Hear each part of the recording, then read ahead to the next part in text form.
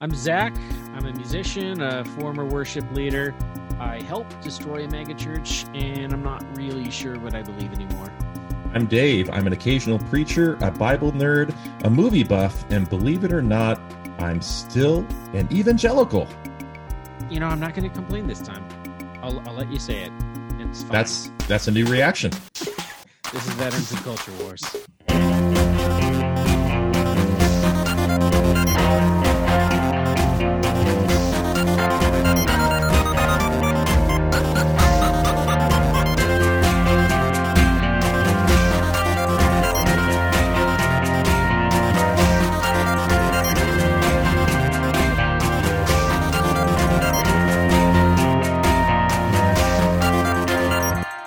Veterans of Culture Wars is a podcast where we talk about the beliefs, history, culture, and personal stories from evangelical Christianity.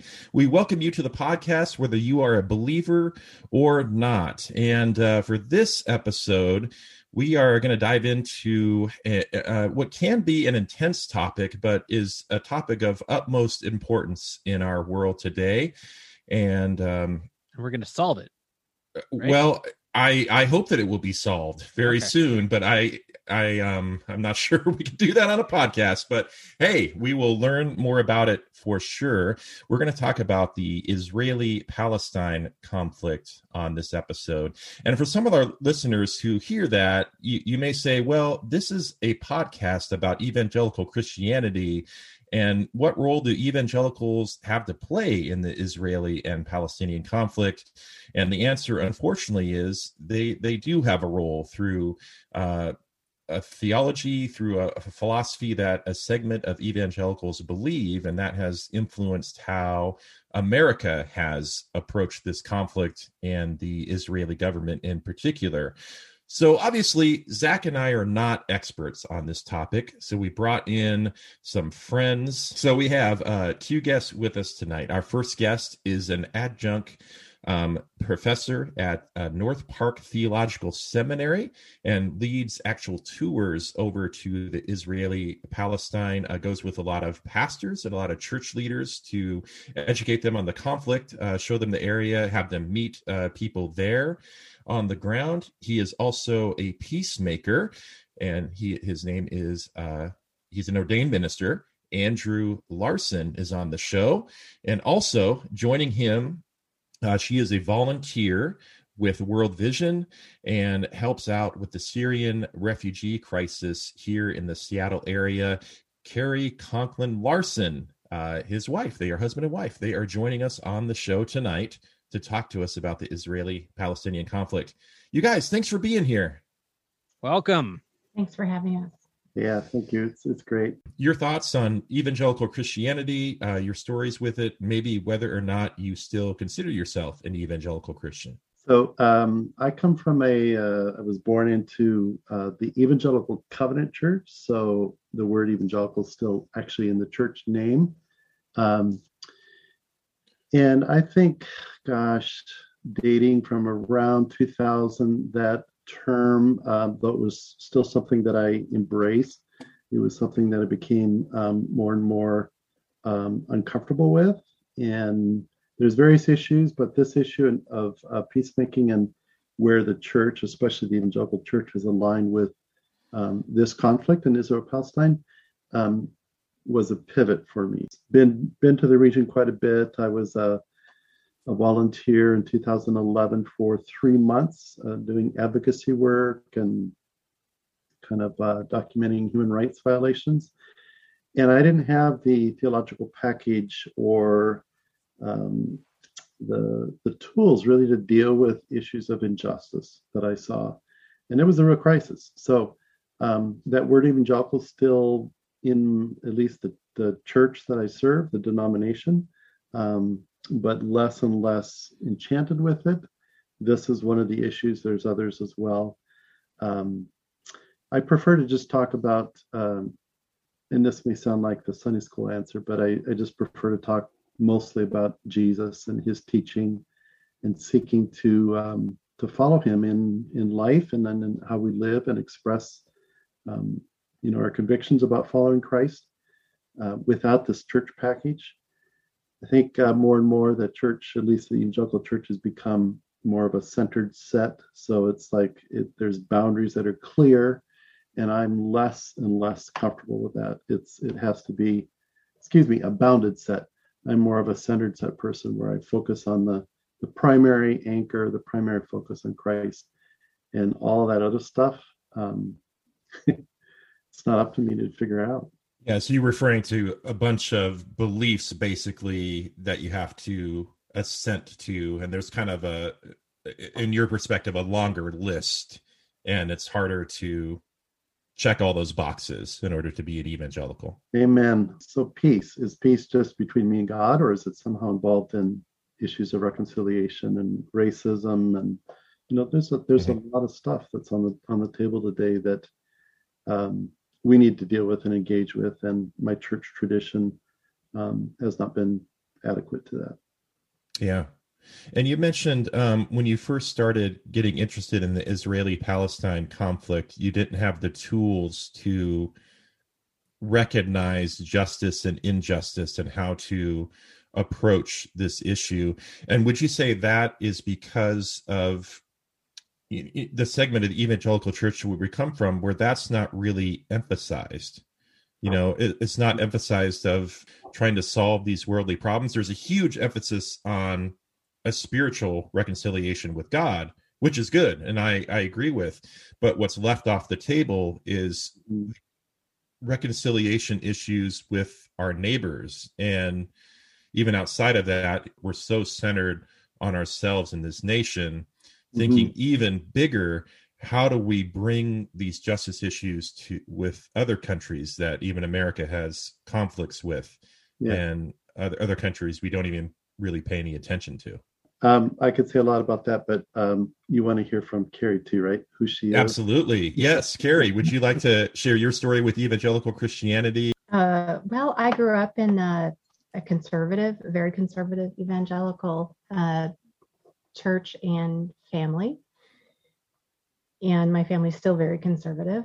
What I would say I learned through, I guess, assimilation is that you don't question the beliefs that you're bound to, or that you get in the package when you go down on Sunday.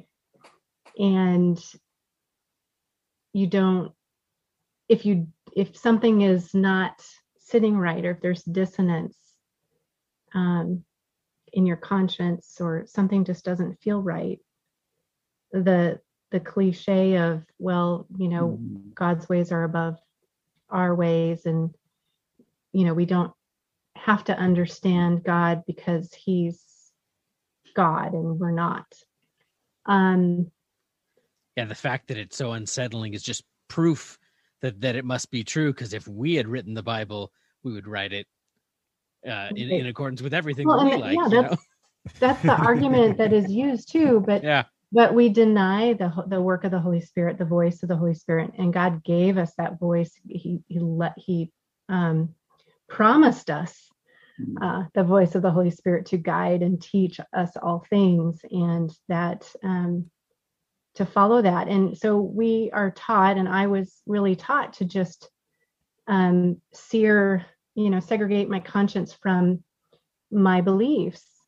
And as I started working with Syrian refugees, I was already going through some deconstruction, because I had, grown up with gay friends, and then I, of course, start thinking about all of the millions and billions of people who must be in hell just because they didn't have the opportunity to raise their hand and say the sinner's prayer, whatever. And I was questioning a lot of those things. And then I started working with Syrian refugees who are mostly Muslim. And I started to meet people that didn't believe like me, who had their own journey with God, who very much loved God and served him, and counted on him, relied on him to get them and their families to safety.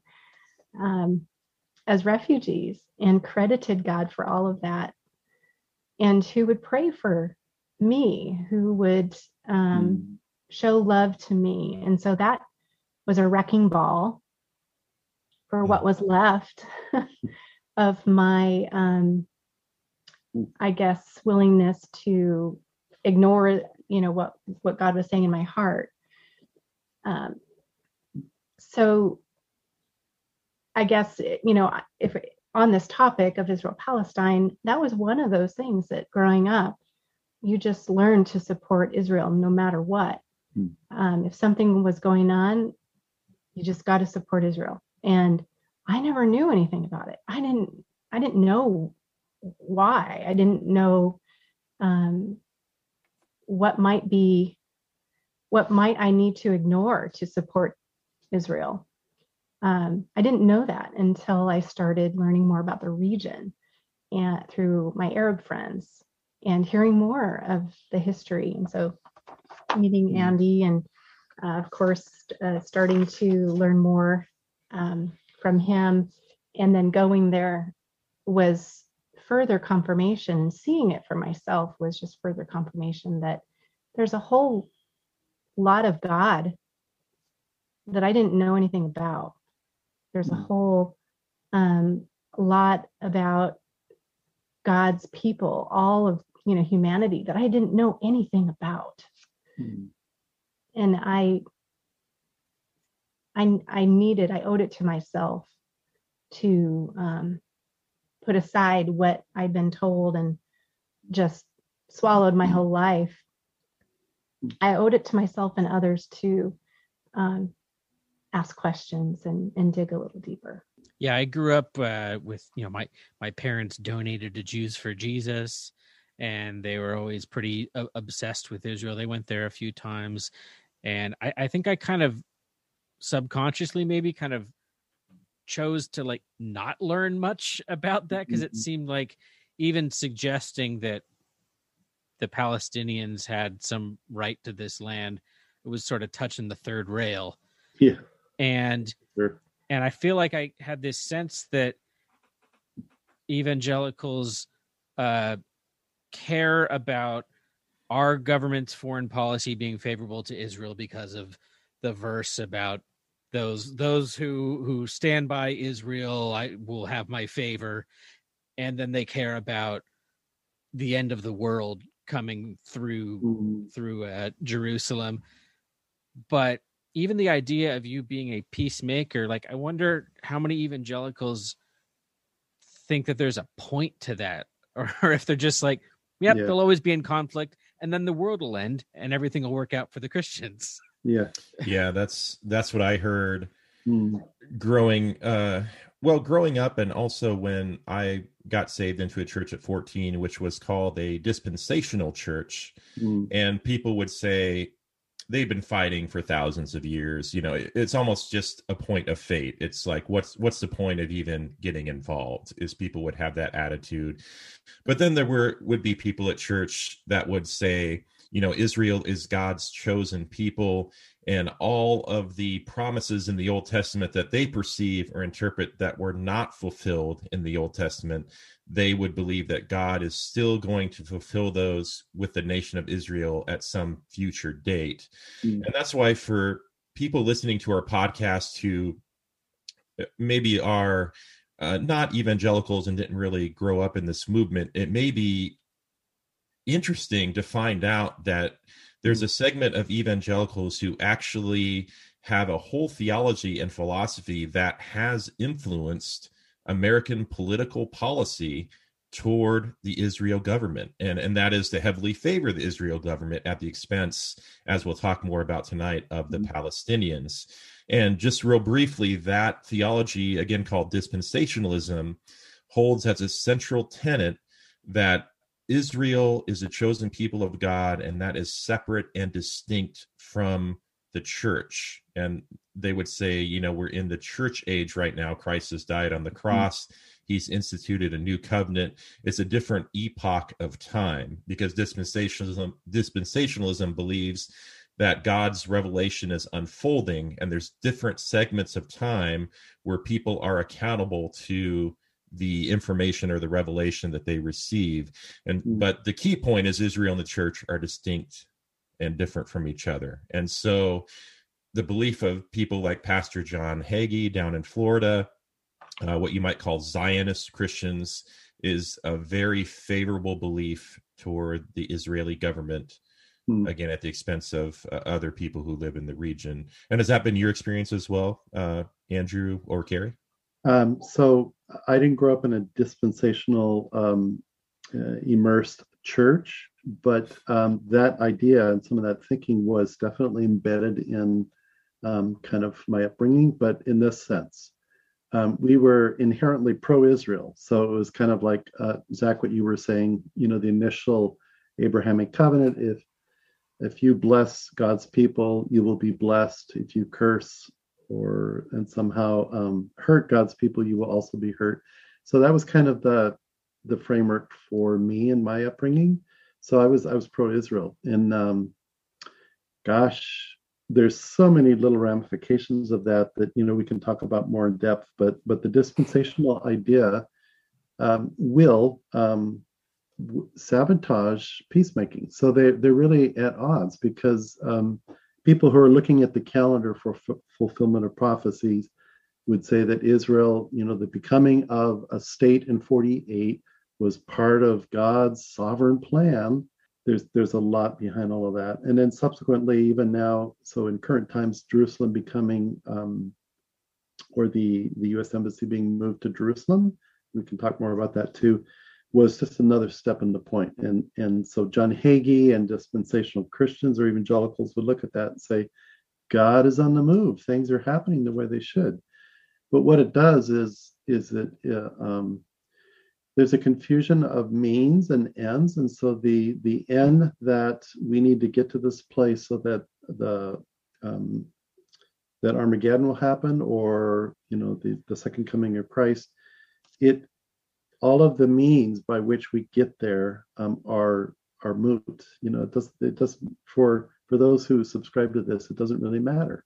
And so the work of peacemaking and the work of trying to do justice and the work of talking about Palestinians and advocating for justice for them is like, well, that's silly to the dispensational mindset. It's like you're sabotaging God's march in history. And it seems wild to hold at the same time the view that we love Israel, we want to take care of Israel, we want our policies to be pro-Israel, so that we can have this cataclysmic event in which most Israelis will die. It's scary. Yes. And most people around the world will die, as many of them believe. But they would say, Jews will get their final opportunity to accept or reject Jesus as the Messiah, and if they don't, which one would assume Jews wouldn't, right? They would then, I forget what cast into the fiery pit or something. I forget. Gehenna, which is actually the place outside of the old city of Jerusalem. We know where it is. We kind of like, oh, there's Gehenna. But one other important point, and this wasn't in my awareness until engaging Muslim communities, this theology puts the church and Israel, because there's an alliance here, on a crash course with the Muslim world, because we support Israel to such a point that the ultimate enemy to the realization of Israel becoming a formal, the place where God will deliver the end, is against the legitimacy of Palestinians being there, of Muslims being there, of the Temple Mount. In fact, there's some Christian Zionists and Zionists who would just be the Jewish counterpart, believe that the temple will be rebuilt. And that means that the Temple Mount and the Dome of the Rock must be destroyed. And that would be one of the holiest sites for Muslims in the world. That would be a war. Yeah. Right.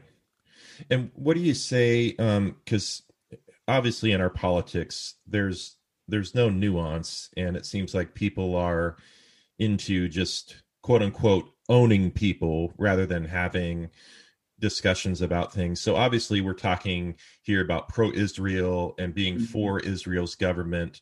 And there are segments of our political, well, this is our political body right now that would say, if we're talking like that, we are being anti-Semitic. And obviously I don't believe that to be the case, but how would you respond to someone who would make that accusation with saying, well, you're questioning Israel's government? Do you not like Jewish people? Yeah, that some form of anti-Zionism is conflated and called anti-Semitism. Absolutely. And there are actually laws being voted on and presented in the House of Representatives in order to stop, or in order to conflate anti-Zionism with anti-Semitism. That is definitely a problem. To equate the nation state of Israel with the Jewish people of Israel that's not an equal. Not the same thing. It is not the same thing, and Orthodox Jews would align with us on this, and many of our activist friends. They say that that's to criticize the modern state of Israel is not anti-Semitic. Yeah. Excuse me. Right. We have Jewish friends who vehemently disagree with that.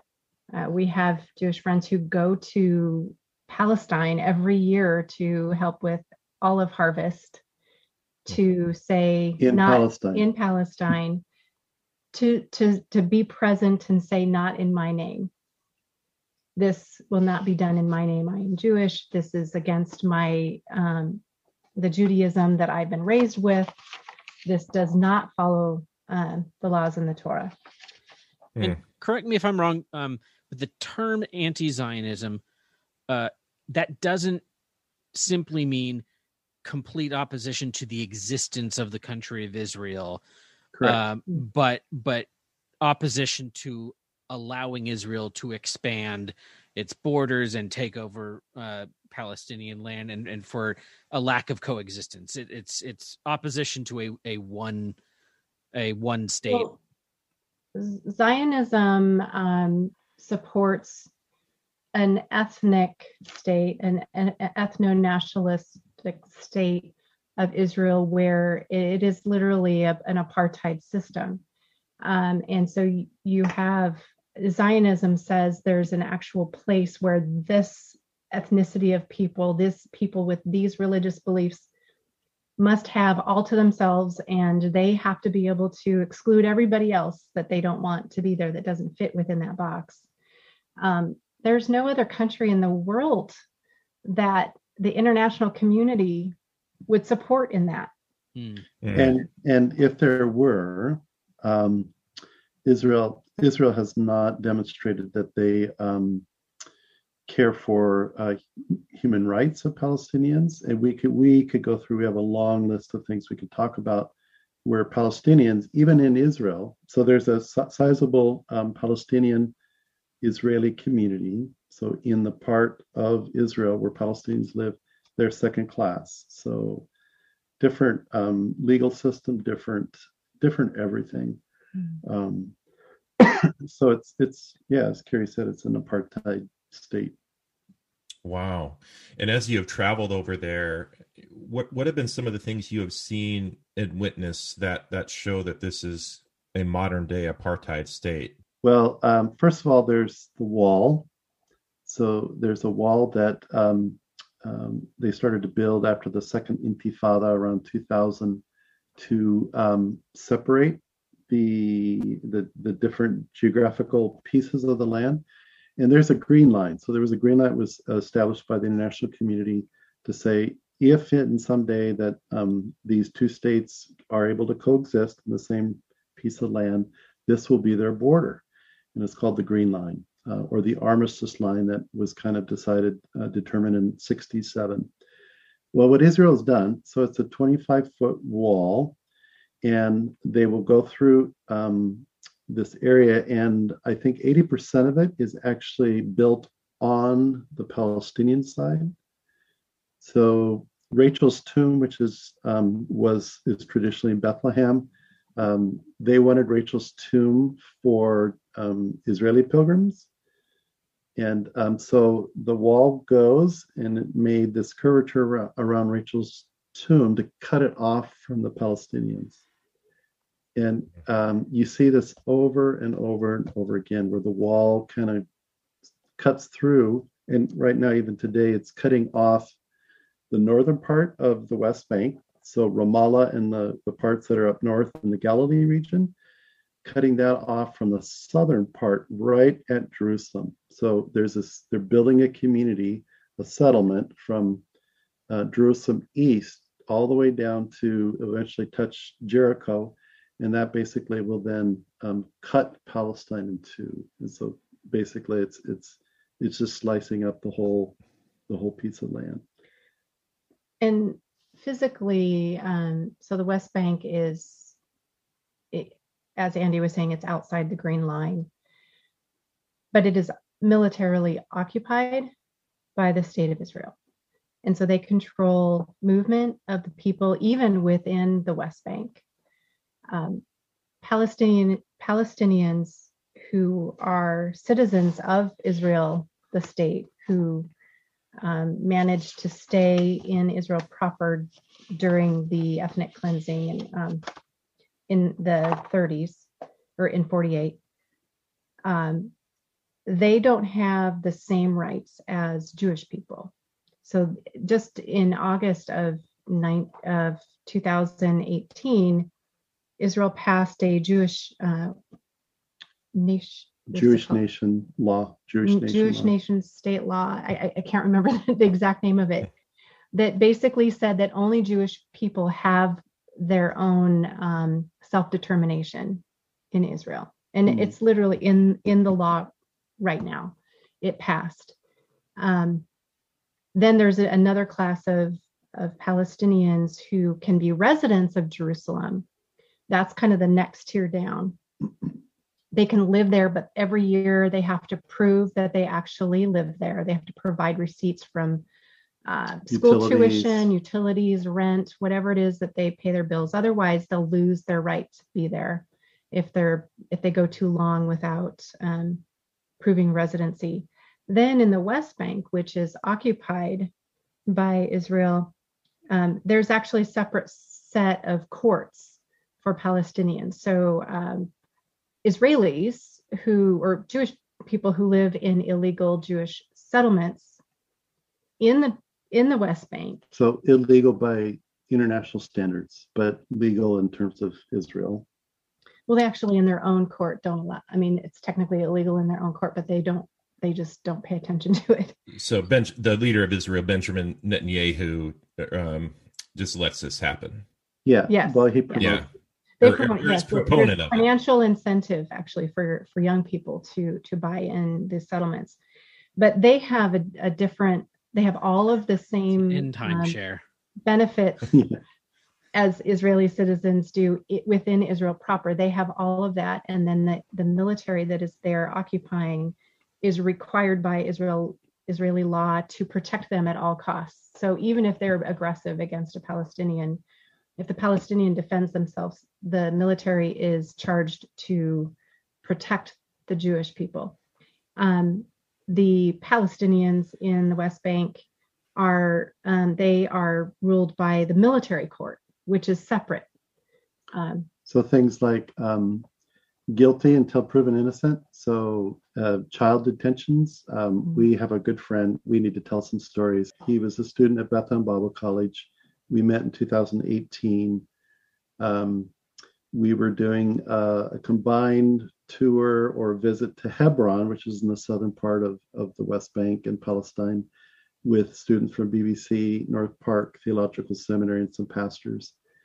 One of the Palestinians, and we took a liking to him. We had just, had this friendship that was developing.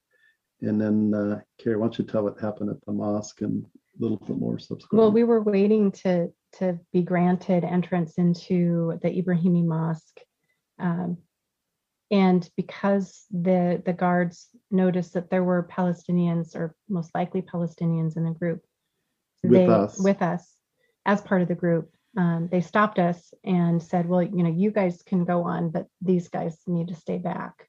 So they pulled them aside, and our group said, no, we're not going to go without them. But they took them aside. They had them take off their shirts, and they started doing body searches. And this is out just in the open. And then when they were done, we were waiting. We weren't going to leave without them. So I think they knew that they didn't have as much leeway to, the soldiers didn't have as much leeway to do whatever they wanted to, because there was an international audience there. So when they came back to our group, and we were all denied entrance because of the Palestinians that were with us. But when they came back, we noticed that our friend was just kind of, well, you can describe his appearance. I mean, he was flushed. Flushed. Eyes dilated. Just we could tell that he was experiencing some kind of trauma. And I'm not an expert on post-trauma stuff, but he was presenting stuff that you could tell he was under deep stress. And they didn't do what they could have, but we then said, what's going on? Are you okay? And he told us at that point that when he was 12, he was arrested in the middle of the night by soldiers and taken to a military detention, to a military prison that wasn't even known. It wasn't even registered. Like a black ops type. Yeah. It's a black site prison or as whatever. As a 12-year-old, and his parents didn't know. They didn't. They didn't tell his parents where he was. They held him without charges. You don't in military court. They don't have to press charges to hold someone indefinitely. So it's common practice to basically detain children. Boys, a lot of young boys. And he was beaten. He was fed a piece of bread a day for 6 months. And he has an eye that is kind of, his jawbone or his cheekbone was broken, and so he has permanent damage from that. But he was 12. He was 12. And I have an 11-year-old son. I can't imagine. Crazy. Yeah. So he was finally released with no charges ever being filed, but he's never been the same. He doesn't trust anyone. Yeah, and for the family, so were the parents ever told during this 6-month period where he was, or it's just their son disappeared for 6 months? Well, there's enough cases of this, and so they knew that he was in detention somewhere, and they just worry. They just worry. So this is a frequent occurrence, and so often the pretext will be the military has a video of so and so throwing a stone, and they or not, but they'll grab them, and then they want them to rat on their friends. Can you tell us? Can you give us names of people who are, who are in protests, who are throwing stones or doing other stuff? And so it's just this constant intimidation. And we still get notes from him occasionally. He's coping, but we can tell that he was damaged by that. Mm-hmm. And who wouldn't be? That's just horrible. Absolutely horrible. Is that something that's generally seen as being done as an act of military aggression to some extent, or is it also like what we have over here with our levels of mass incarceration is it's tied so much to the industries that make money from private prisons and everybody that makes a buck off of somebody being in jail over here. I think it's control and intimidation, and it's like lynching it was in the Jim Mhm. Crow era. yeah. So every young man knows that they could potentially be taken into detention. In my time in Hebron, I was regularly at checkpoints and saw this happening all the time. So there'd be zip tied on wrists for a young Palestinian who was a little mouthy to a guard going through a checkpoint in his land. So get this is some of the stuff that drives me crazy. It's Palestinian land. To go from home to school, at least in Hebron, one of the places, they had to go through checkpoints. And they could detain them at any point for any pretext, any reason, and they often created reasons. So it just creates this fear of their presence among them and control. Yeah. So for the people out there listening to this podcast who may hear that story and feel your blood pressure rising, even after this 12-year-old kid gets out of this black site off the books prison, there's no legal recourse. His family can't go get a lawyer and have any kind of success in going to court and proving that this Israeli group that was doing this is abusing people's human rights or civil rights in that sense. There's no recourse for it, right? There. Yes and no. I mean, there's groups now. In fact, some of the best advocacy groups are Jewish groups. So B'Tselem does excellent work on researching these kinds of things, and they will often take a case like this, like our friend's case, and if there's enough evidence or enough, I'm not sure exactly what creates the impetus, but they will take some of these things to court and push for rights. But there's another organization called DCI. They're attorneys who, when a parent knows their child's been taken, they will work to find the child. They'll try to find what prison they're in, and then they'll try to enforce having the parents present. They also survey all of the kids that have been detained, and they keep track. They keep numbers of children, so they report to the international community how many children each year are being detained, how many are abused. Yeah, I want to be careful also, or just not careful so much, but point out that in our work, so there's an evolution that we go through. You hear these things, you see these experiences, and you get really angry. You get there's emotions that arise, like you said, Dave. The blood pressure goes up. But in our last trip in 2018, one of our trips was to the border of Gaza. But we got on a bus with a bunch of Israeli and Jewish activists who were going to protest the March of Return that was going on in those times. And some of the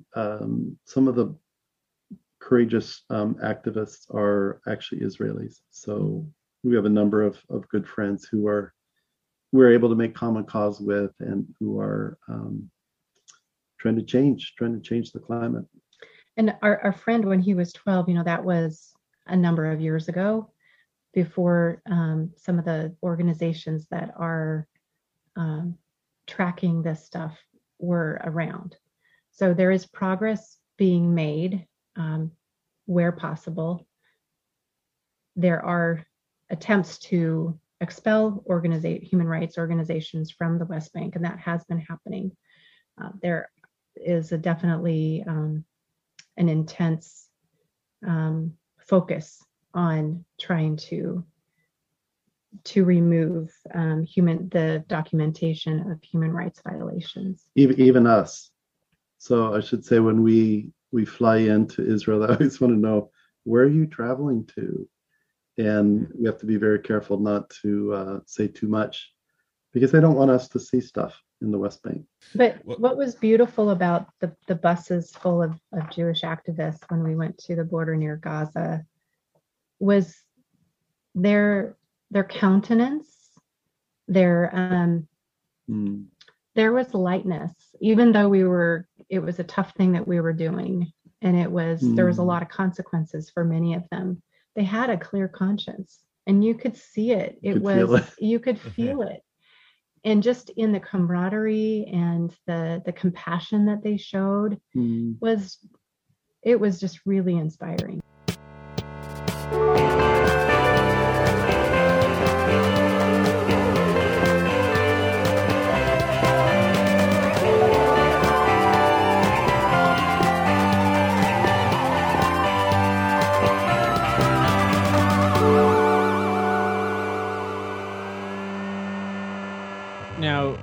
There was a story today that the International Criminal Court, the prosecutors say that they're going to open a formal investigation into war crimes in the Palestinian territories. I'm wondering if some of the things you were just describing were part of what they'd be investigating. They said the prosecutor had previously said that this would be about both sides in the conflict, groups like Hamas and the Israeli Defense Forces, things that both of them did. And it's interesting. I thought it was interesting in reading about this, that despite them saying, "Yep, we're gonna look into this, look into both sides, and try to be fair," the Palestinian side was like, "Great," and Israel was like, "This is absolutely outrageous." They argued that the Hague has no authority to make such a decision, as Israel is not a member state and the Palestinian Authority isn't recognized as a sovereign state. So what do you make of this? On this podcast, we don't generally discuss breaking news. We're not going to be releasing this tomorrow morning, but this seems like a change in something that's been a long time coming. Is the sense that I had? Yeah, I think your read is correct, and I think it's just one of our Jewish activist friends has said this. Phyllis Benes, she's written some really great books. She said, it used to be political suicide to criticize Israel. She said, today it is not. You can criticize the state of Israel. She's Jewish now. She's Jewish saying this stuff. And she hopes and she feels that this movement and kind of shift will one day be that it will be political suicide not to be able to criticize Israel. So things like this, the International Court is trying to create more accountability structure because to this point, for the most part, the U.S. in our role in the UN Security Council will veto anything that is trying to do this kind of thing, trying to create some kind of legal structure and accountability for war crimes. And I would say there's a lot there to research. There's a lot there to research and to discuss. But like you mentioned, Zach, they're also going to look at Hamas. Some of the stuff that Hamas has done. So Jared Kushner didn't fix everything. Yeah. Or made it worse. Like I've said, I'm not an expert on here. So the moving of the embassy, has that already happened, or it was just announced it was going to happen? And if it's already happened, I'm interested in hearing, because you said you haven't been there since 2018. Interested in hearing what you've heard from your folks over there about the changes they've seen or their thoughts on that. Well, we were there when it happened, so we were there. It's been 2 years since that. Oh my gosh! Yeah, we were there for 3 months, almost 3 months. We were based in the guest house at Beth and Bible College. We did a lot of kind of tooling around, and that was Carrie's first trip, so a lot of learning and just connecting and learning. But we were there was a very tense week when that embassy was moved, because it also coincided with what is called as Jerusalem Day. In our second movie, Make Hamas Not Walls, kind of features a part of that. We met an amazing Jewish woman who was there protesting for Palestinian rights and against this further encroachment on Palestinian rights by the state of Israel. But what it did basically is up to this point, Jerusalem has always been neutral, or at least in peace negotiations, it was said that will be determined in final peace negotiations. And the ideal would be that it would be a shared city. So it'd be the seat of Palestinian government, but also Israeli government. And then so all other embassies from around the world are based in Tel Aviv. The U.S. Embassy was in Tel Aviv. And just to respect that, so that one day it could be, when we're sending our embassy to Jerusalem, we're saying, okay, Jerusalem is yours. It's all yours. There's no discussion or conversation with the Palestinian counterpart in that process. So it foreclosed the possibility of that peace being determined in any future peace agreement. Well, and it was huge for the dispensationalist crowd, right? It very much was played over here like this is Mike Pompeo doing what evangelicals want. And it got me thinking, is there any other country that has policies toward Israel that are based in biblical prophecies? like does even Israel make any sort of laws based on the non-Jewish parts of the Bible? It's just so bizarre. Brazil followed the U.S. in 2018 and moving its embassy, and there's 2 more Central American countries that are in the process, or at least saying that they will be doing that. Interesting. So, But we took that lead for sure. Yeah. My goodness. So with the Trump, the Trump administration may not have explicitly said this, but there's pretty much people in it that were like a one state type, because we always hear politicians over here talking about 2-state solution. That's kind of just political rhetoric, because I don't think a lot of Americans really understand or know about, including myself.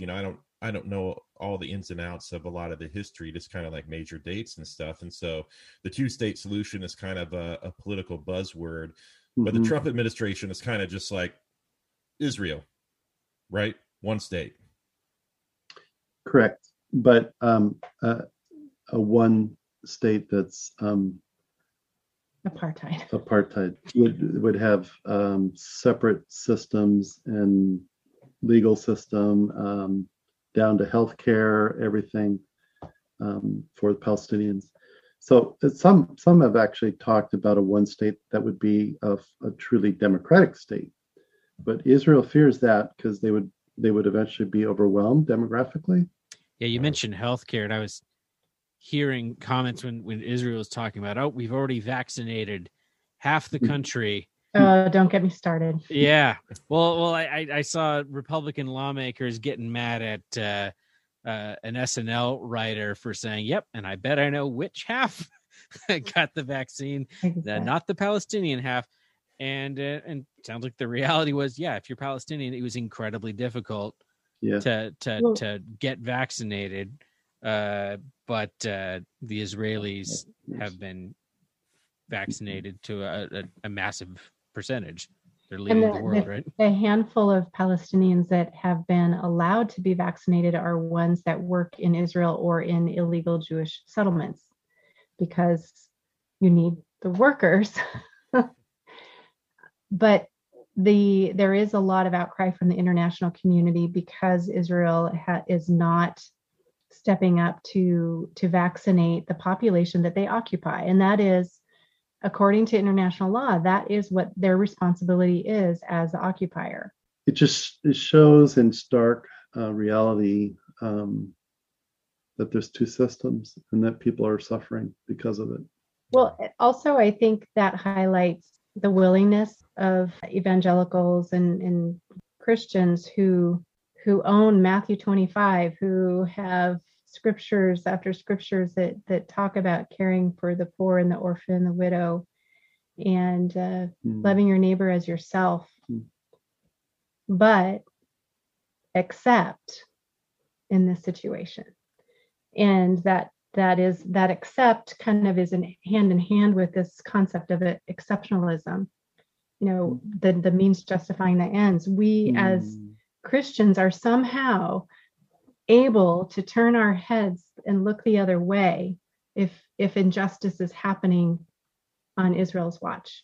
That's interesting that the idea of exceptionalism being the connective thread between Americans and Israel, those that believe that God led our founders to this country, helped them draft the Constitution, created a Christian nation to forever be by and for Christians, and that Israel is God's chosen people.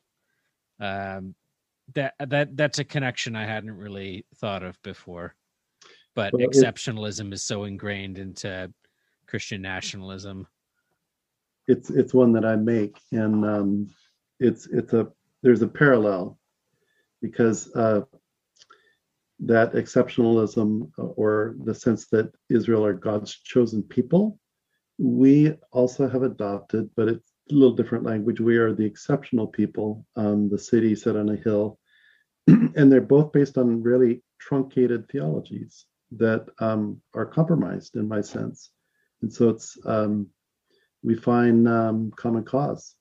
The evangelical church, which buys into this idea of being exceptional, and since you're exceptional and chosen by God to do special things, you can do it however you want. That to me is just invalidates the whole thing. And the idea that Israel, or the people of Israel, God said he would bless the world through them, that they were chosen to bless, chosen to bring the message that God is a good God, and God is a God of love and wishes good for people, which is different than what the pagan religions of that time believed.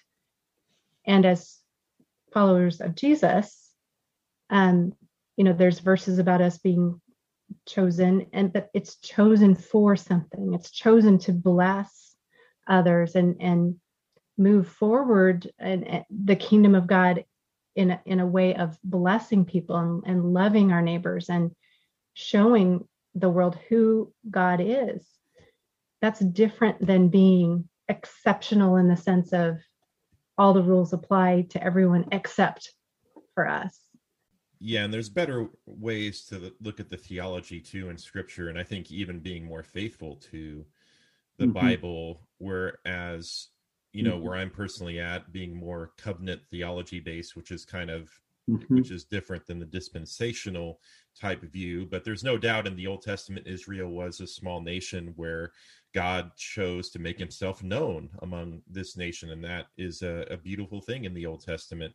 And then when Jesus came, and then you have the Apostle Paul writing his epistles, the big idea in Romans, and there's a lot of scholars that look at Romans not only as a again, reconciliation with God, but also kind of this racial reconciliation, because Paul is writing to Jews and Gentiles, and he's writing about the Gentiles being grafted in as the people of God. And so that there is one people of God. We're all children of God, Israeli and Palestinian. We all bear the image of God.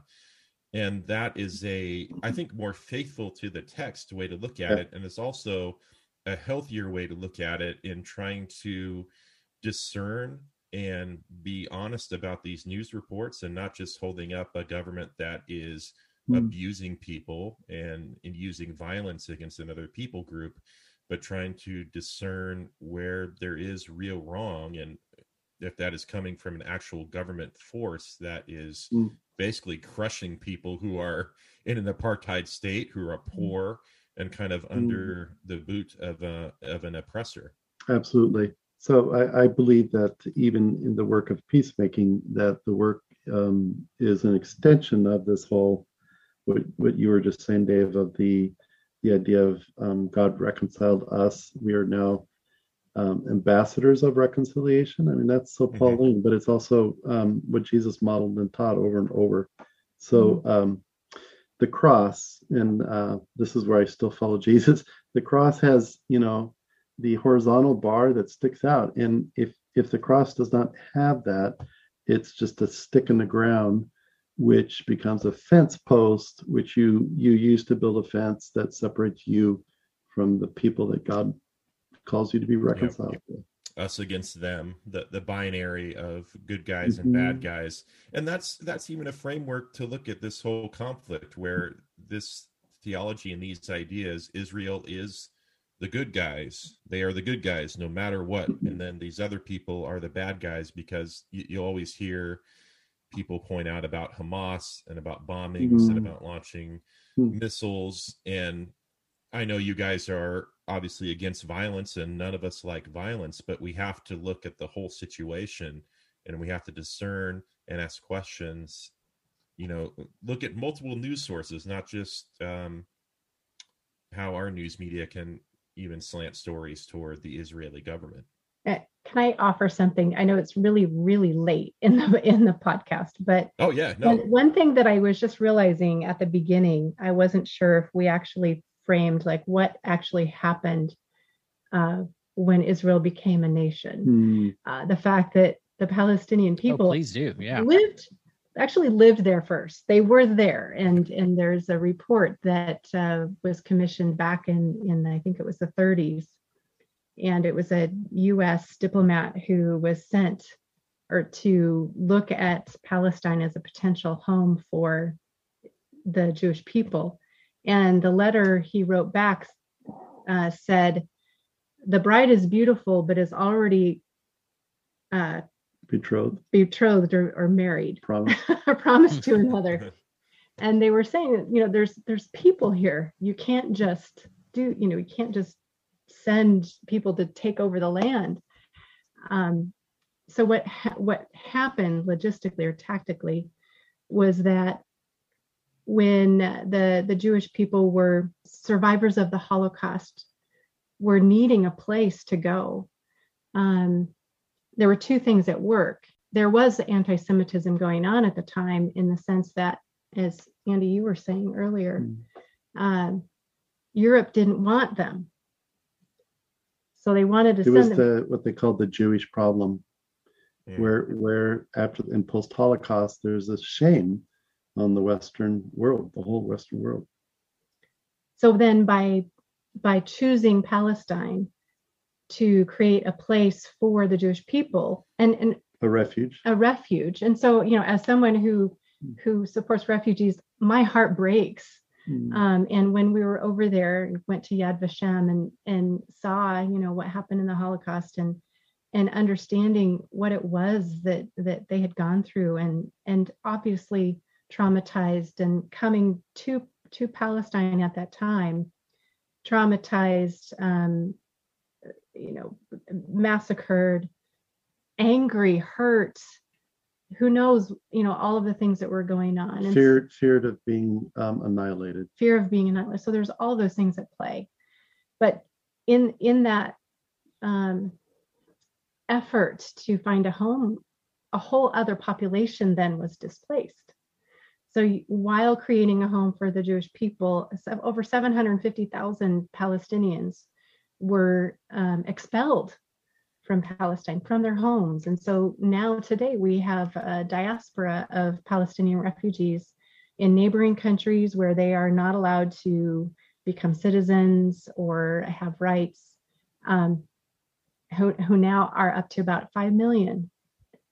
In the surrounding area. We visited one of those camps in 2018 in Jordan. Yeah, it's been there since 48. My goodness. Go ahead and finish. Anyway, there's a great video by Jewish Voice for Peace. I don't know if you guys know about that organization. I haven't heard of them, no. JewishVoiceForPeace.org. They're a great organization. They have a lot of wonderful resources, and they have a video. It's called Israel-Palestine 101. You can watch it. I highly recommend it. It's just a really short 6-minute explanation of the history just of that occurrence of the Nakba, or the founding of this. We'll put that in the show notes. That's really great. Thanks for that recommendation. I know we were messaging earlier, and Zach was messaging about the question of the difference between peacekeeping and peacemaking, and there being a distinction between the two. Do you guys want to speak to that as far as the difference between?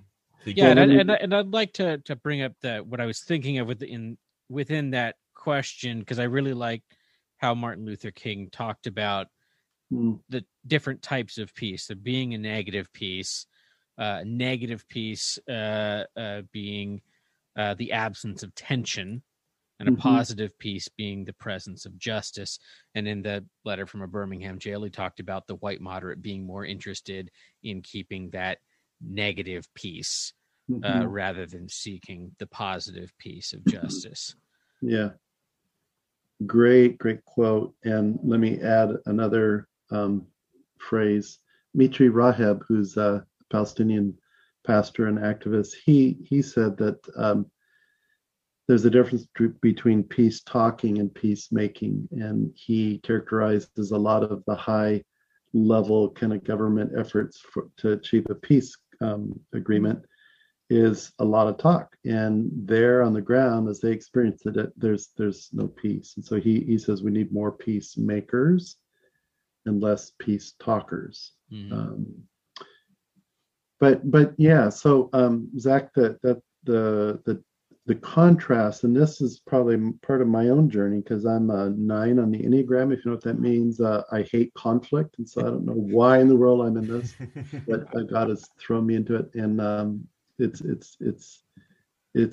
personally transformative also because it's the absence of conflict does not mean peace, and that's Martin Luther King said that quite well, and we can feel that. So when we go visit Palestine, there may not be a military conflict every day, but you just feel this unease that's pervasive.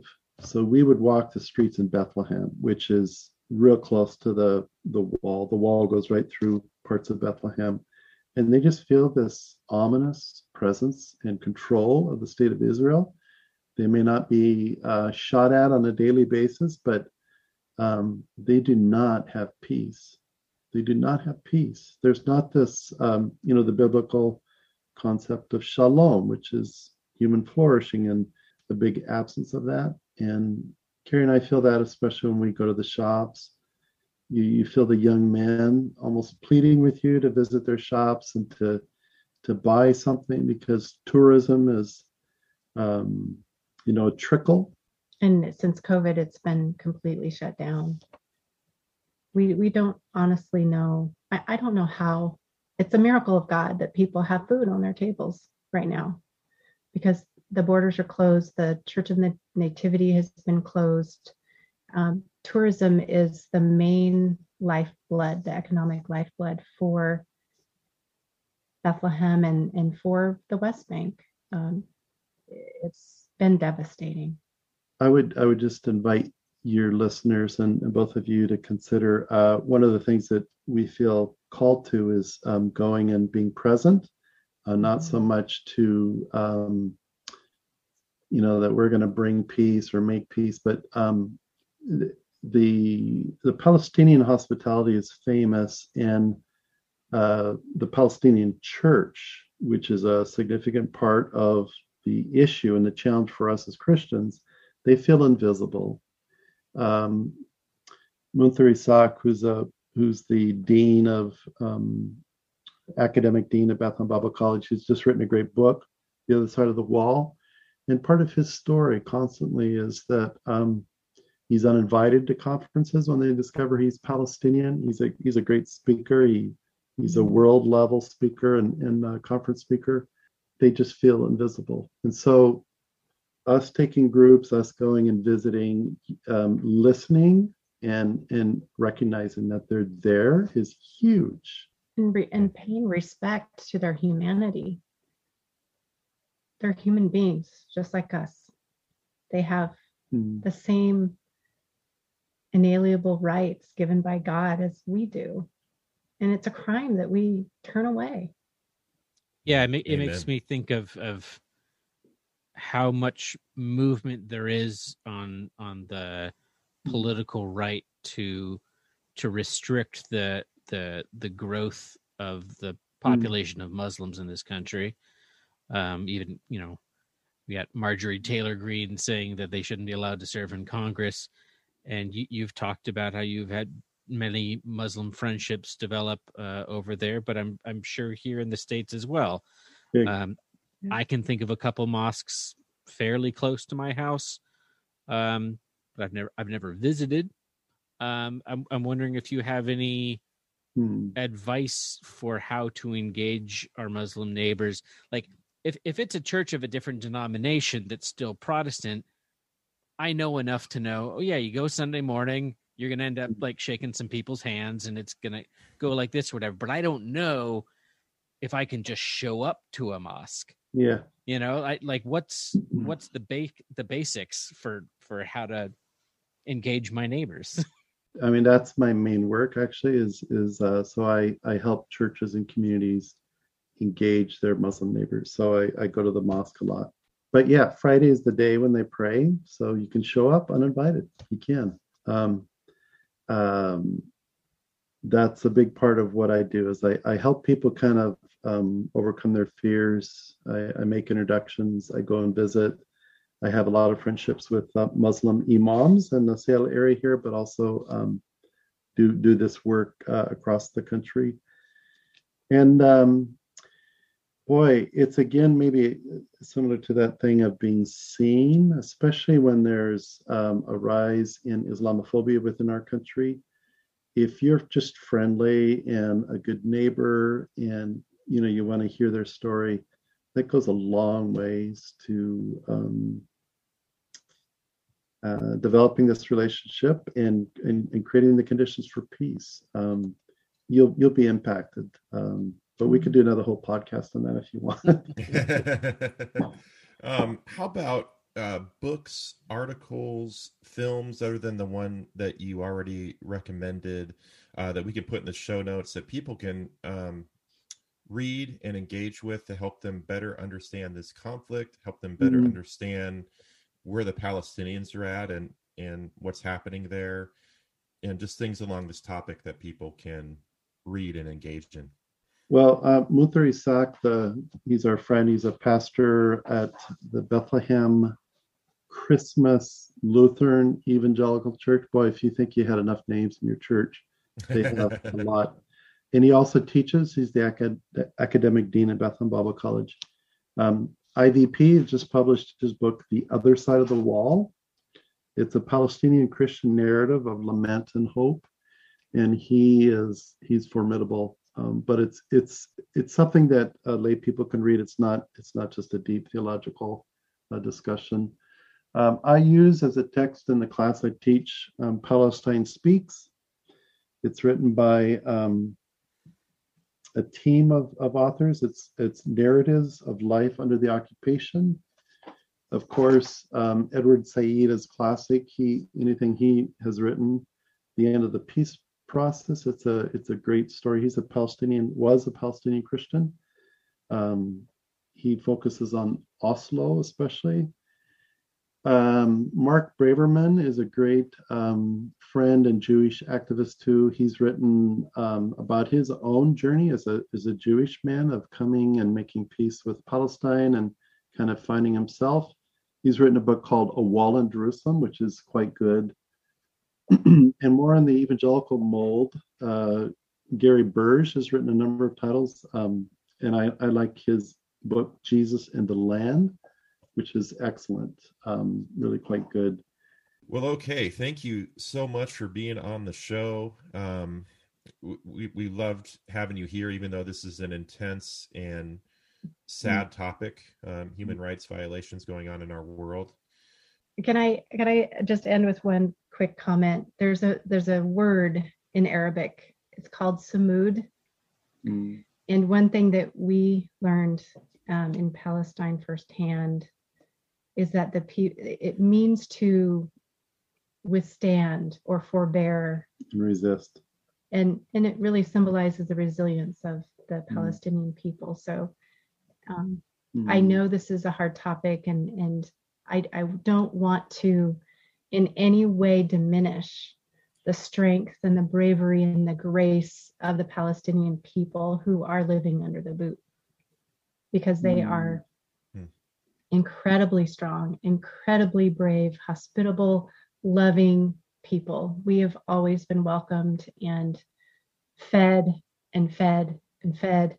And they want to constantly, they want to know when we're coming back. So, yeah. Go visit Palestine. And if we can't visit, what food should we try cooking at home? Oh, maklube. I like shawarma and hummus, sure, yeah. and hummus. There's a cookbook called the Jerusalem Cookbook. Yeah, there's a lot of recipes in there. Yeah, but it's written by, it's a story of reconciliation, because a Palestinian and an Israeli meet each other as in the diaspora. They become friends, and they write this cookbook together. So it's quite a story. Neat. It's a great story. That's a really unique concept for a cookbook. Yeah. Been wonderful to talk to you and see you guys again. Thank you so much for your time and being on the show. And hopefully November that'll work out for you. Inshallah. That means God willing. Thank you. Good to be with you both. Nice meeting you. Thanks for what you're doing. Well, that was nice, Dave. I feel like I overpromised at the beginning. We didn't resolve the issue. We didn't figure out. We had even less time than Jared Kushner. So that's true. An hour and 15 minutes is not a lot of time, but no. I think it seemed to be a more empathetic conversation than maybe Jared Kushner might have had. But I don't know. I wasn't involved in those conversations that Mr. Kushner had. No, but that was really nice. It was really great to get a fleshed out human view of the lives of people in that area. It's an issue with so much weight, because what can I do to help this terrible situation, that this war and conflict that has been going on for decades, that has cost countless lives. And as we were talking about in the Palestinian territory, how many children lives have been lost that the world will never know. It's just people who live in poverty, who live in such a desperate situation, and it's really sad. And I'm not doing much about it other than recording a podcast and maybe reading a few articles here and there. But I think it would be very enlightening to try and travel there, maybe even with Andrew at some point next couple of years, and learn more and listen more. I think is important for all of us to do. Once COVID is over, I'm going to have to look into visiting one of the local mosques. Yeah.